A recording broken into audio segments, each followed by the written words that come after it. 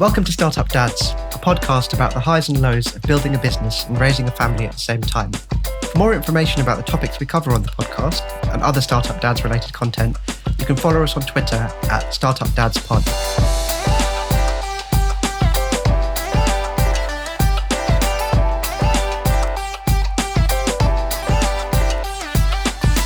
I'm Amrit, co-founder of HyperExponential, a tech startup that I co-founded in 2017. It's grown from a two-person team working out of my kitchen to a profitable business with several large clients and more than 20 team members across London and Europe. I'm also dad to Evie, my first child, who was born last December. Welcome to another episode of Startup Dads. I'm delighted to welcome Tom Hooper to the show. Tom, can you introduce yourself and tell us a little bit about what makes you a startup dad? Of course. Thank you for having me. So I work in education. I set up a business called Third Space Learning in 2013. So this is our 8th year. It's my second business in education. So I founded one called Bright Spark before that. What we do is we provide online one-to-one tutoring to children in need in state schools across the UK. And we're now starting to work with students in the US as well. I am a dad, indeed. I have two little boys, Inigo, who's 3, and Alden, who's one and a bit. Alden was he was born in March of last year, so just as everything was kicking off with COVID. Pandemic baby. Yeah. Pandemic distraction, a delightful distraction for pandemic, which has been great. So that's me. Fantastic stuff. So speaking of families and entrepreneurs, I was doing a little bit of reading about you and found out that you come from a family of entrepreneurs. So what was that like growing up? You know, lots of us don't even know that running a business is an option when you're younger, but you were probably immersed in it earlier on in your life. Yeah, I mean, you're absolutely right. So my mother, father, brother, and sister are all entrepreneurs. Wow. So actually, it's my mother and sister who are the super successful ones. So growing up, my father was a lawyer originally, and then focused on helping small businesses get up and running before he ended up setting up his own small business, actually kind of doing that. So working with small businesses and that. I remember I think I was like 10 or 11, and my parents sitting me down and saying, Dad's leaving his law firm and he's going to set up on his own. And clearly it was a big decision for them. Yeah. And I remember at the time thinking, okay, this is clearly a big decision given the way that they're talking to me, but it doesn't seem like that big a decision, which was probably naivety at the time. But that was against the context that my mother had always been running her own business. So when I was 3 or 4, and my mum, who I love dearly, but I mean, she's not the greatest cook, but she had this business somehow like selling cakes to hospitals. And I remember driving around in the back of her Vauxhall Astra, this rusty and rust-coloured Vauxhall Astra, selling her cakes or delivering her cakes to hospitals. But anyway, but she kind of evolved from that to setting up this very successful property business that arranged accommodation for doctors and nurses from around the world in London and in Edinburgh, which she actually sold after 25 years of running it and building it. So, wow. We sort of grew up around that, and she would run it from home with her business partner. So yeah, you're right. It was always normal. And I suppose there's a mixture of seeing that, but also it probably informed my parents' parenting, of giving us the confidence to try things and not feeling like we sort of had to get a certain type of job or had to have a certain type of lifestyle. Just wanting us to do what we enjoyed and to take risk, to try things out. Yeah, which clearly worked because all 3 of us have set up our own businesses, and that's super cool. Yeah, which has been great, which has been very good. So I credit to my parents.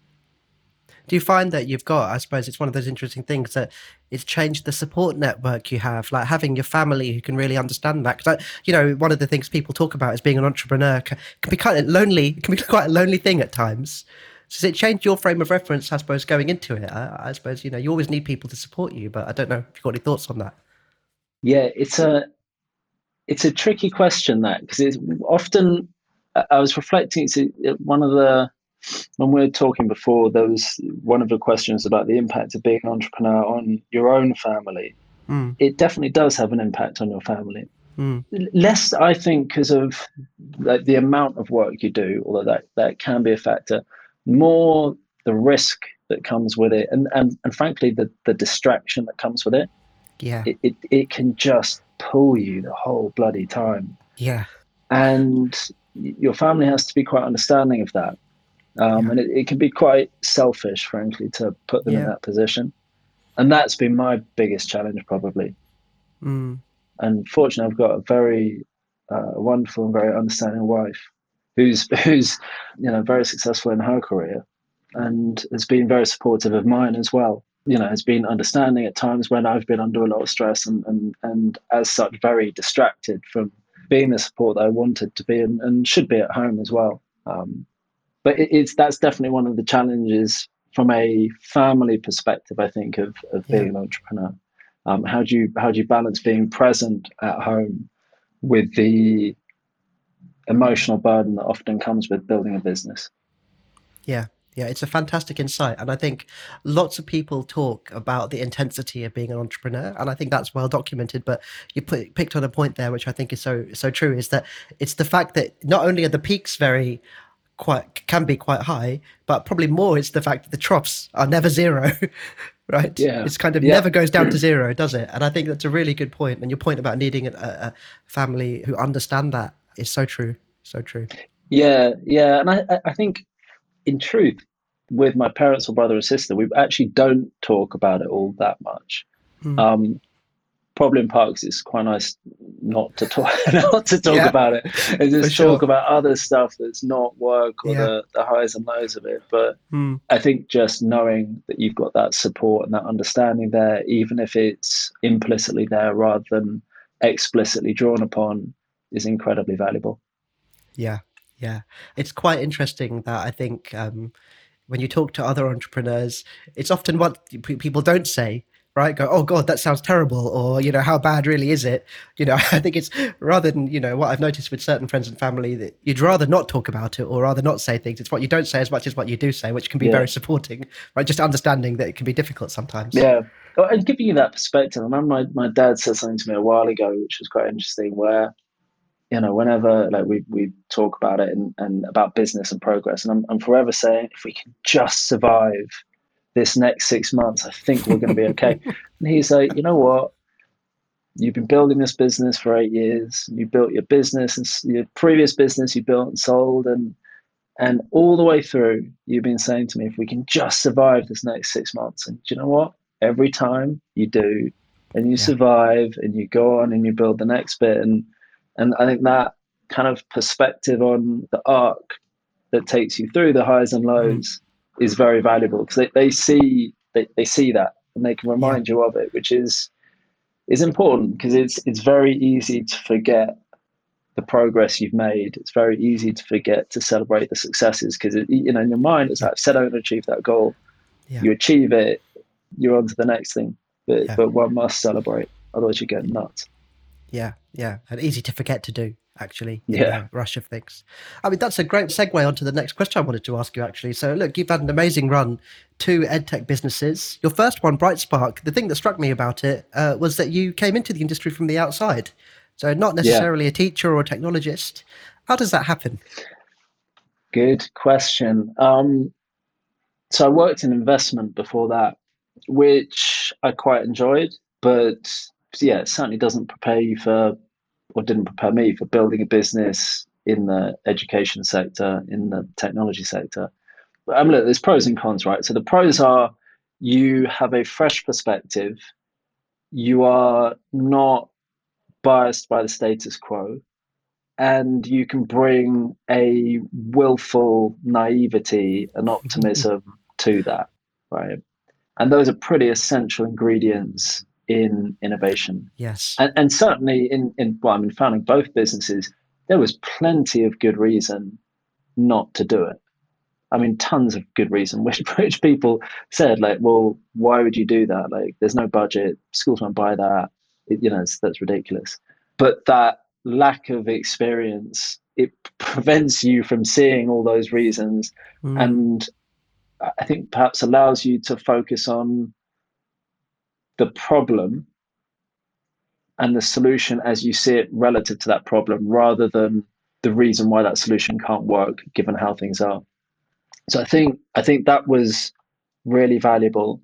I think it also instructs the type of leader you become, or the type of entrepreneur you become as Okay. well. I think entrepreneurs who have good experience in the sector, I mean, there's definitely a huge amount of value in that in terms of credibility at the beginning of building the business and through building the business as well. And the probably bringing more structure to the development of that business. I mean, the cons are probably a greater feeling of imposter syndrome Mm. in being an outsider. I think overall, I would say it definitely helped me at the beginning. Um, just drive it through, like not listening to no, Yeah. and that kind of persistence and passion for it, even in the face of kind of quite obvious roadblocks, just Mm. kept it going through the first few months and years, frankly. Clearly, setting up Third Space, I actually already had 3 years Mm. experience from building Brightspark, so that helped. But there are other kind of perspectives on that question in terms of I'm a non-technical founder of a business for which technology is absolutely critical, and I think that caused challenges at the beginning, particularly if you kind of rewind. The technology sector is much more mature now in London, the kind of Mm. startup sector, and the knowledge in terms of the ease with which you can build teams. Admittedly, recruitment is still a challenge, but the support systems around that are much more advanced. It was certainly less so then. I mean, even stuff like Google Apps for Business didn't exist when Mm. I set up Brightspark. So I think being a non-technical founder was probably more of an impediment than being a non-educationalist starting an education business. That's really interesting. And I think we made mistakes at the beginning. If you start to accrue technical debt in a business, it Mm. can take quite a long time to clear that. And I think we accrued too much technical debt, which slowed us down and caused some, well, I say poor decisions like cutting corners, frankly, which maybe a technical founder might not have made those mistakes. Mm. But it is what it is. Like, or I am what I am, Yeah. and you got to make the most of that. Yeah, completely. And I think, yeah, I often think about my job as a founder is just to minimize making the same mistakes over and over again, because Yeah, you're destined to make lots of mistakes. yeah, yeah. Very true. And I suppose the question is, can you recognize those mistakes in time to Mm. survive them? That's the key question, and it comes to that point in self-awareness, which you have to build quite clearly. Like, what are your weaknesses? Frankly, is more important than what are your strengths, and can you get yourself into a position quickly enough where you've got a team that makes up for those weaknesses? Yeah. Yeah. There's a lot to be said about that, building that right team, Yeah, whether it's at the executive stage or the advisory stage in any way, shape, or form. So yeah. that takes me on to a question I did want to ask you. So away from the technical and domain side of things, so when you were building, Brightspark for the first time, how did you build the network of people around you to fill the gaps that you may not necessarily have brought to the table? Clearly, you've got the entrepreneurial spirit, the business acumen, the investment understanding, which again, tremendously valuable assets. But then you're looking for the other parts to fill in the puzzle. How did you do that? Well, Bright Spot was quite an extraordinary story because I set it up with my savings. So it wasn't very much money, but it was enough to get a very basic product off the ground and get customers using it and paying for it. And I actually ended up selling half the business and then in the end, the whole business with one employee at the time. So a company Wow. called TES, which is a Times Education Supplement, which is a big Mm. publisher slash recruiter slash online teacher network. We launched in September. They contacted us in October, and we completed the deal in February. And then I spent 18 months there Oh, before they wow. bought out the other half. So it was, and so that makes it sound probably a lot more successful than it was in reality. But it was a very extraordinary, like, first startup experience. And in many ways, it caused me to bypass a lot of the things that you actually learn. So I never Mm. built a team there, other than Caroline, who's the one and only employee. And then I sort of very quickly fired into TES as a kind of executive in charge of tutoring, and it Wowee. was, yeah. So it was all, that was a slightly extraordinary experience, and Yeah. then kind of completed the deal there, left, and then took the summer off to reflect on what next, and then set up Third Space. And so there were very valuable experiences from Bright Spark, but a lot of what was learned, a lot of the mistakes made, frankly, in building Third Space were still very new. It still felt like a first time round Yeah. in many ways. Yeah, that makes a lot of sense. I mean, that's an unbelievably accelerated time frame, even in startup world, isn't it? Yeah, it was very strange. So I suppose thinking a little bit about how doing something that you've not done before, moving into a new domain, the experiences you had, does that influence your attitude to parenting? You know, when I talk to entrepreneurs, I tend to find actually quite an interesting division about some people who are all about lots and lots of experimentation, and some people are about going really deep down rabbit holes. I mean, you've got young kids like me, 1 and 3. I'm probably not that reasonable to expect them to go too far down any rabbit holes, apart from possibly physical ones. But I don't know if you've got any thoughts about this. What do you mean by rabbit holes? I was listening to, I don't know if you've heard of Paul Graham. He's an entrepreneur that set up Y Combinator, which Yeah, is, yeah. yeah, so big accelerator in Silicon Valley, one of the backed lots of the great big businesses of the world. He's a big believer in, if his kids have got an obsession about absolutely anything, like if it's Star Wars or stamps or Smartie containers, he's like, you know what, I'm just going to help them. I just want to fuel the passion. Doesn't really matter what it is.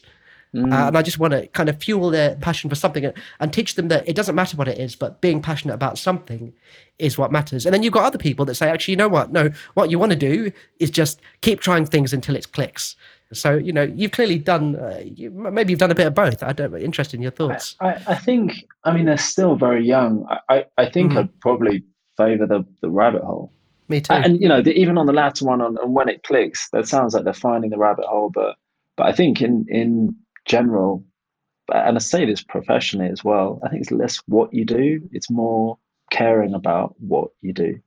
And you're right. Like, I think the confidence that comes with being passionate about something for reasons that are kind of truly within you, and not swept up in the kind of social trends or what's happening at school or amongst your group of friends or whatever, just about you.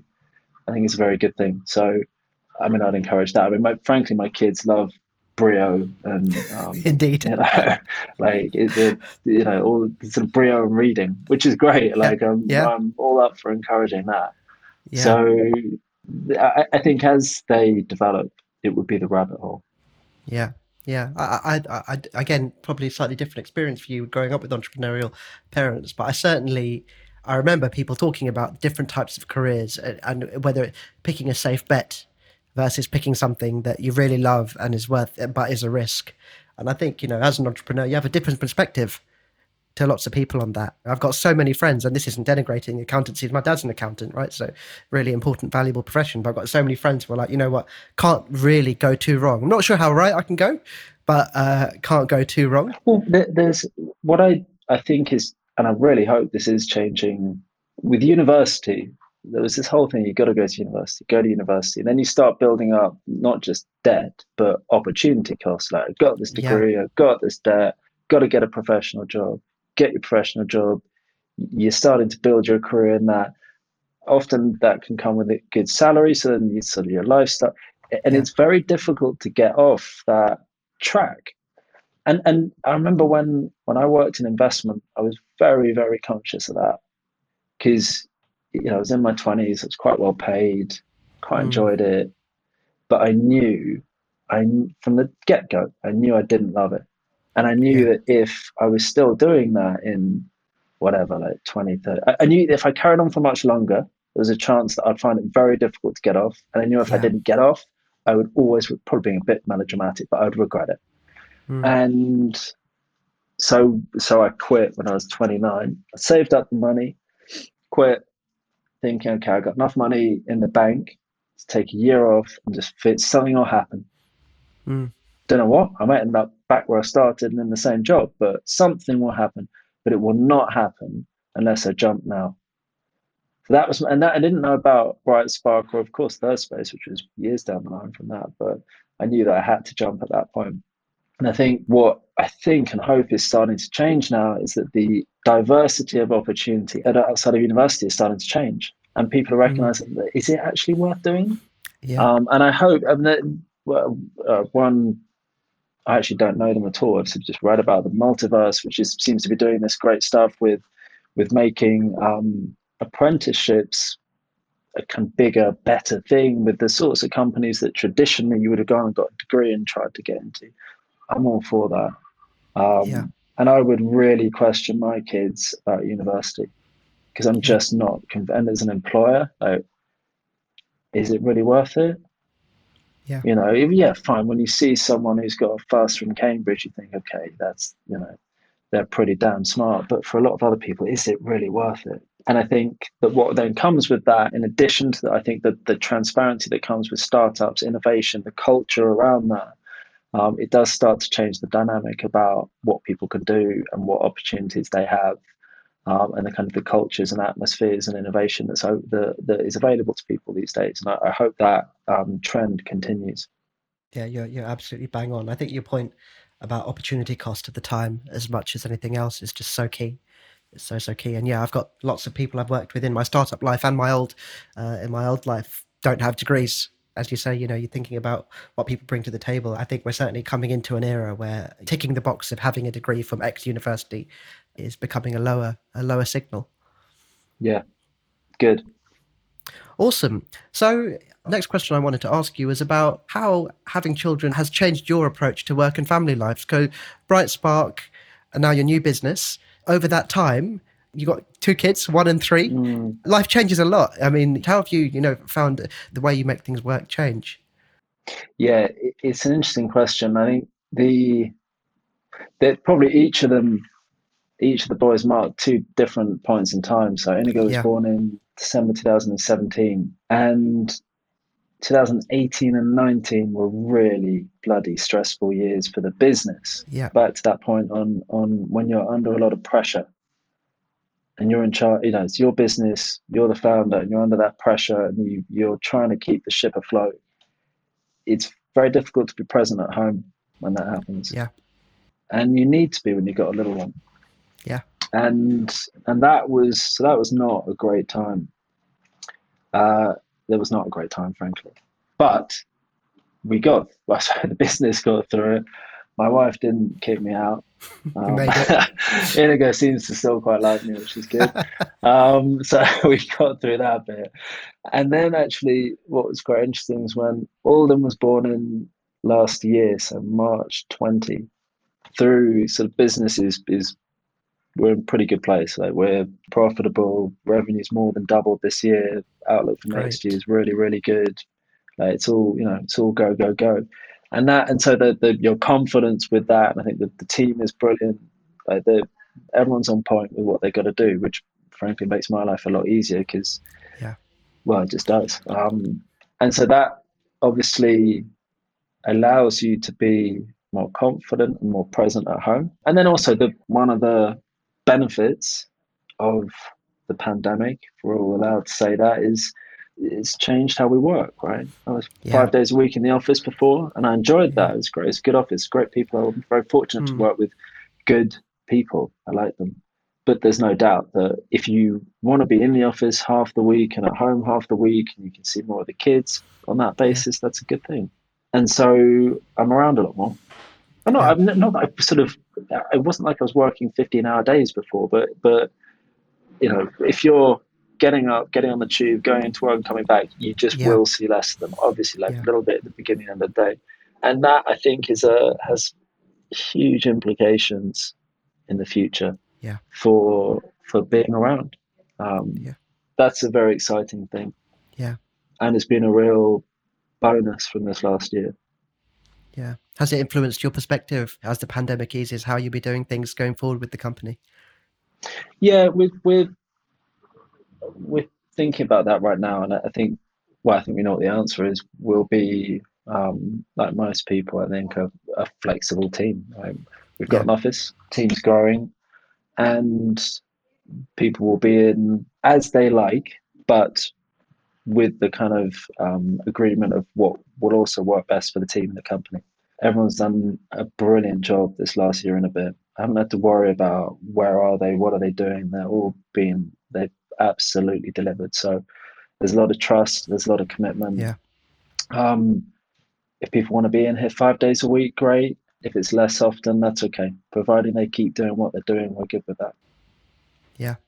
I think it's been one of those really interesting things talking to, my friends who are in the game, where I think it's been a really great litmus test of the trust of your team. And I've seen kind of quite different camps where it's just worked really, really well. And actually, it's just galvanized the trust that you had, and actually heard, unfortunately, of where it hasn't worked well at all. And it's been a real problem. But yeah, same HX, it's been really, really great. And very similarly, puts you in a position where actually you've got more options now.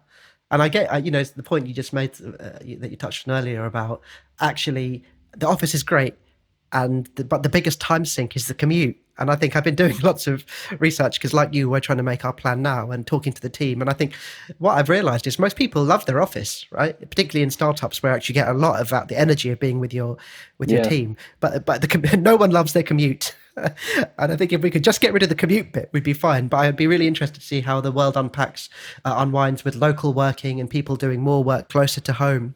Be interesting to see where the world goes. Yeah, yeah. And we're already seeing more and more people moving out of London or moving further away, Yeah. which then means necessarily they're going to want to commute into the office less. Yes. So it kind of reinforces itself. And I think the office has a gravity as well. Like if one of the benefits is being around people, if people are there less often, yes, good point. You're going to go less often. So I think in our business, and actually in most businesses, there will become a kind of rhythm around the middle of the week where people are in, maybe they're commuting 2 days a week. We'll see. Yeah. And also it kind of depends on the role. Like our engineers, their setup and their focus and indeed their whole way of working lends itself very well to remote working. Yeah, it's a really good point. So that's fine. I think if you're in sales, marketing, support, operating, where you're closer to the customer and the interactions with your team and the customer, I think it lends itself more to being together, at least together more regularly. Planning campaigns and that the nuance of that feedback between a sales pitch, a customer on support, a retention campaign, a marketing campaign, you just get that feeling, that resonance between those four things that tend to bounce off each other quite well. So having the trust and the communication between the team is important, but I do think in that domain, it does help being together. And indeed, the people in those teams tend to want to be together a bit more often as well. You just want to make sure you don't fall into kind of having two different types of cultures or different types of teams within the business. But we'll figure that out over the coming weeks and months. Yeah, for sure. Well, Tom, I'd like to ask you the question I ask every guest now, which is, what's the biggest lesson you've learned from your journey in entrepreneurship that you'd like to pass on to your kids? Yeah, so I've been thinking about this. I think the biggest lesson, and this actually relates in some ways to the discussion we're having about university, opportunity cost, jobs, and so on. I think the biggest lesson is to really think about the people you want to work with and the culture you want to work in, because invariably that is what drives success and that is what drives happiness or indeed unhappiness in someone's life. And it sounds, it's sort of, when I say it, it sounds like a really obvious statement, but I think the perspective on that is, I think it's very easy to think, I want to work in that sector, or I want to work in a startup, or I want to become an investor, right? And the truth is, whether you do or don't do that, or more importantly, whether you succeed or not in that thing, or enjoy that thing or not, is not really about the sector. It's about the people you work with, and trying to really think through what is it I want to be surrounded by every day, and finding that is far more important to professional success and personal satisfaction than finding the sector that you want to be involved in. That's what I pass on to them. That's an awesome lesson. And I think there's that truism in life that you're kind of, you're shaped by the people you spend most of your time with. And people talk a lot about that, but then I think they gloss over the fact that actually probably second to your family or your closest circle, people you spend most of your life with would be your colleagues. Yeah, absolutely. And it shapes you. And I saw this in finance, and not necessarily the people I was working with specifically. There are many good people who can get sucked in by a bad culture to exhibiting bad characteristics. And you saw it, if you think back to the financial crisis, the people involved in that were, on the whole, decent, clever, passionate people. But when you get pulled into, when you're really close to kind of making money in a way that's a bit dodgy, you can very easily rationalize that and normalize that. And I think it just comes back to that point of just in anticipation, in advance, really thinking through what's the environment I want to be around, because if I get it wrong, it's not just necessarily that I'm not happy or I won't succeed in the way I want. I think it can have negative consequences on your own development as a person as well. Yeah, I think that point goes some deeper in many ways than how I'd originally said it. Really great point. Well, Tom, look, thank you so much. That was an absolutely amazing, really honest, open discussion. Before we close up, we'd like to wrap up with our regular feature, Startup Shoutouts, where we shine a light on people, companies, founders, or other businesses in or around the startup ecosystem. Startup Shoutouts. So who's your startup shout-out today, Tom? Yeah, so this is not a startup, so forgive me. It's actually a charity that we've been working with for the last year. So something called the National Tutoring Programme was launched a year ago with the aim of providing or subsidising tuition for 250,000 children from disadvantaged backgrounds in English schools.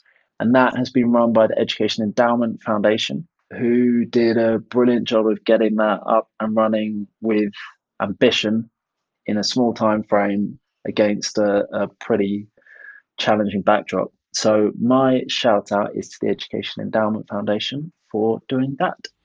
Amazing. Sounds like a startup delivery. So I think you could definitely... Yeah, it was. You're right. Yeah. They started it up. So actually, you're right. They are a charity, but it was a startup. So I feel I'm now fitting into the absolutely the box, or I'm answering the question more appropriately. Absolutely. Well, Tom, look, thank you again. That was absolutely amazing. So what's next for Third Space? And, anything you want to market, any exciting news that you want to share with us, anything, that you'd like to talk about before we wrap up? If you're a teacher and you want to buy really high quality, affordable one-to-one tuition, then come to Third Space Learning. What's next for us? So we're kind of planning out the next couple of years. We're expanding from primary to secondary. We want to try and figure out how we move to international markets. We've got about 10% of our revenue comes from the US. We want that to be more. I'm trying to learn the lessons from mistakes in the past where I rushed things. Like the outlook for what we do and the need for the problem we solve is really significant. And I want to make sure that we make the right investments for long-term success. We don't rush in haste to kind of false short-term wins. But ultimately, we want to be helping children around the world. So what have we got to do in the next 12 to 18 months to make that a reality over the next 2 to 5 years? Brilliant. Well, that's a great way to wrap up and another little valuable tidbit lesson for us all. Tom, thank you again. That was an absolutely great episode. Pleasure. Thank you for having me on. Many thanks to today's guest. You'll find links to them and their work in the show notes. It would really help us if you shared the show with a friend or colleague. So if you know someone who might find this podcast valuable, please pass it on to them. If you'd like to connect with me, reach out on Twitter at StartupDadsPod.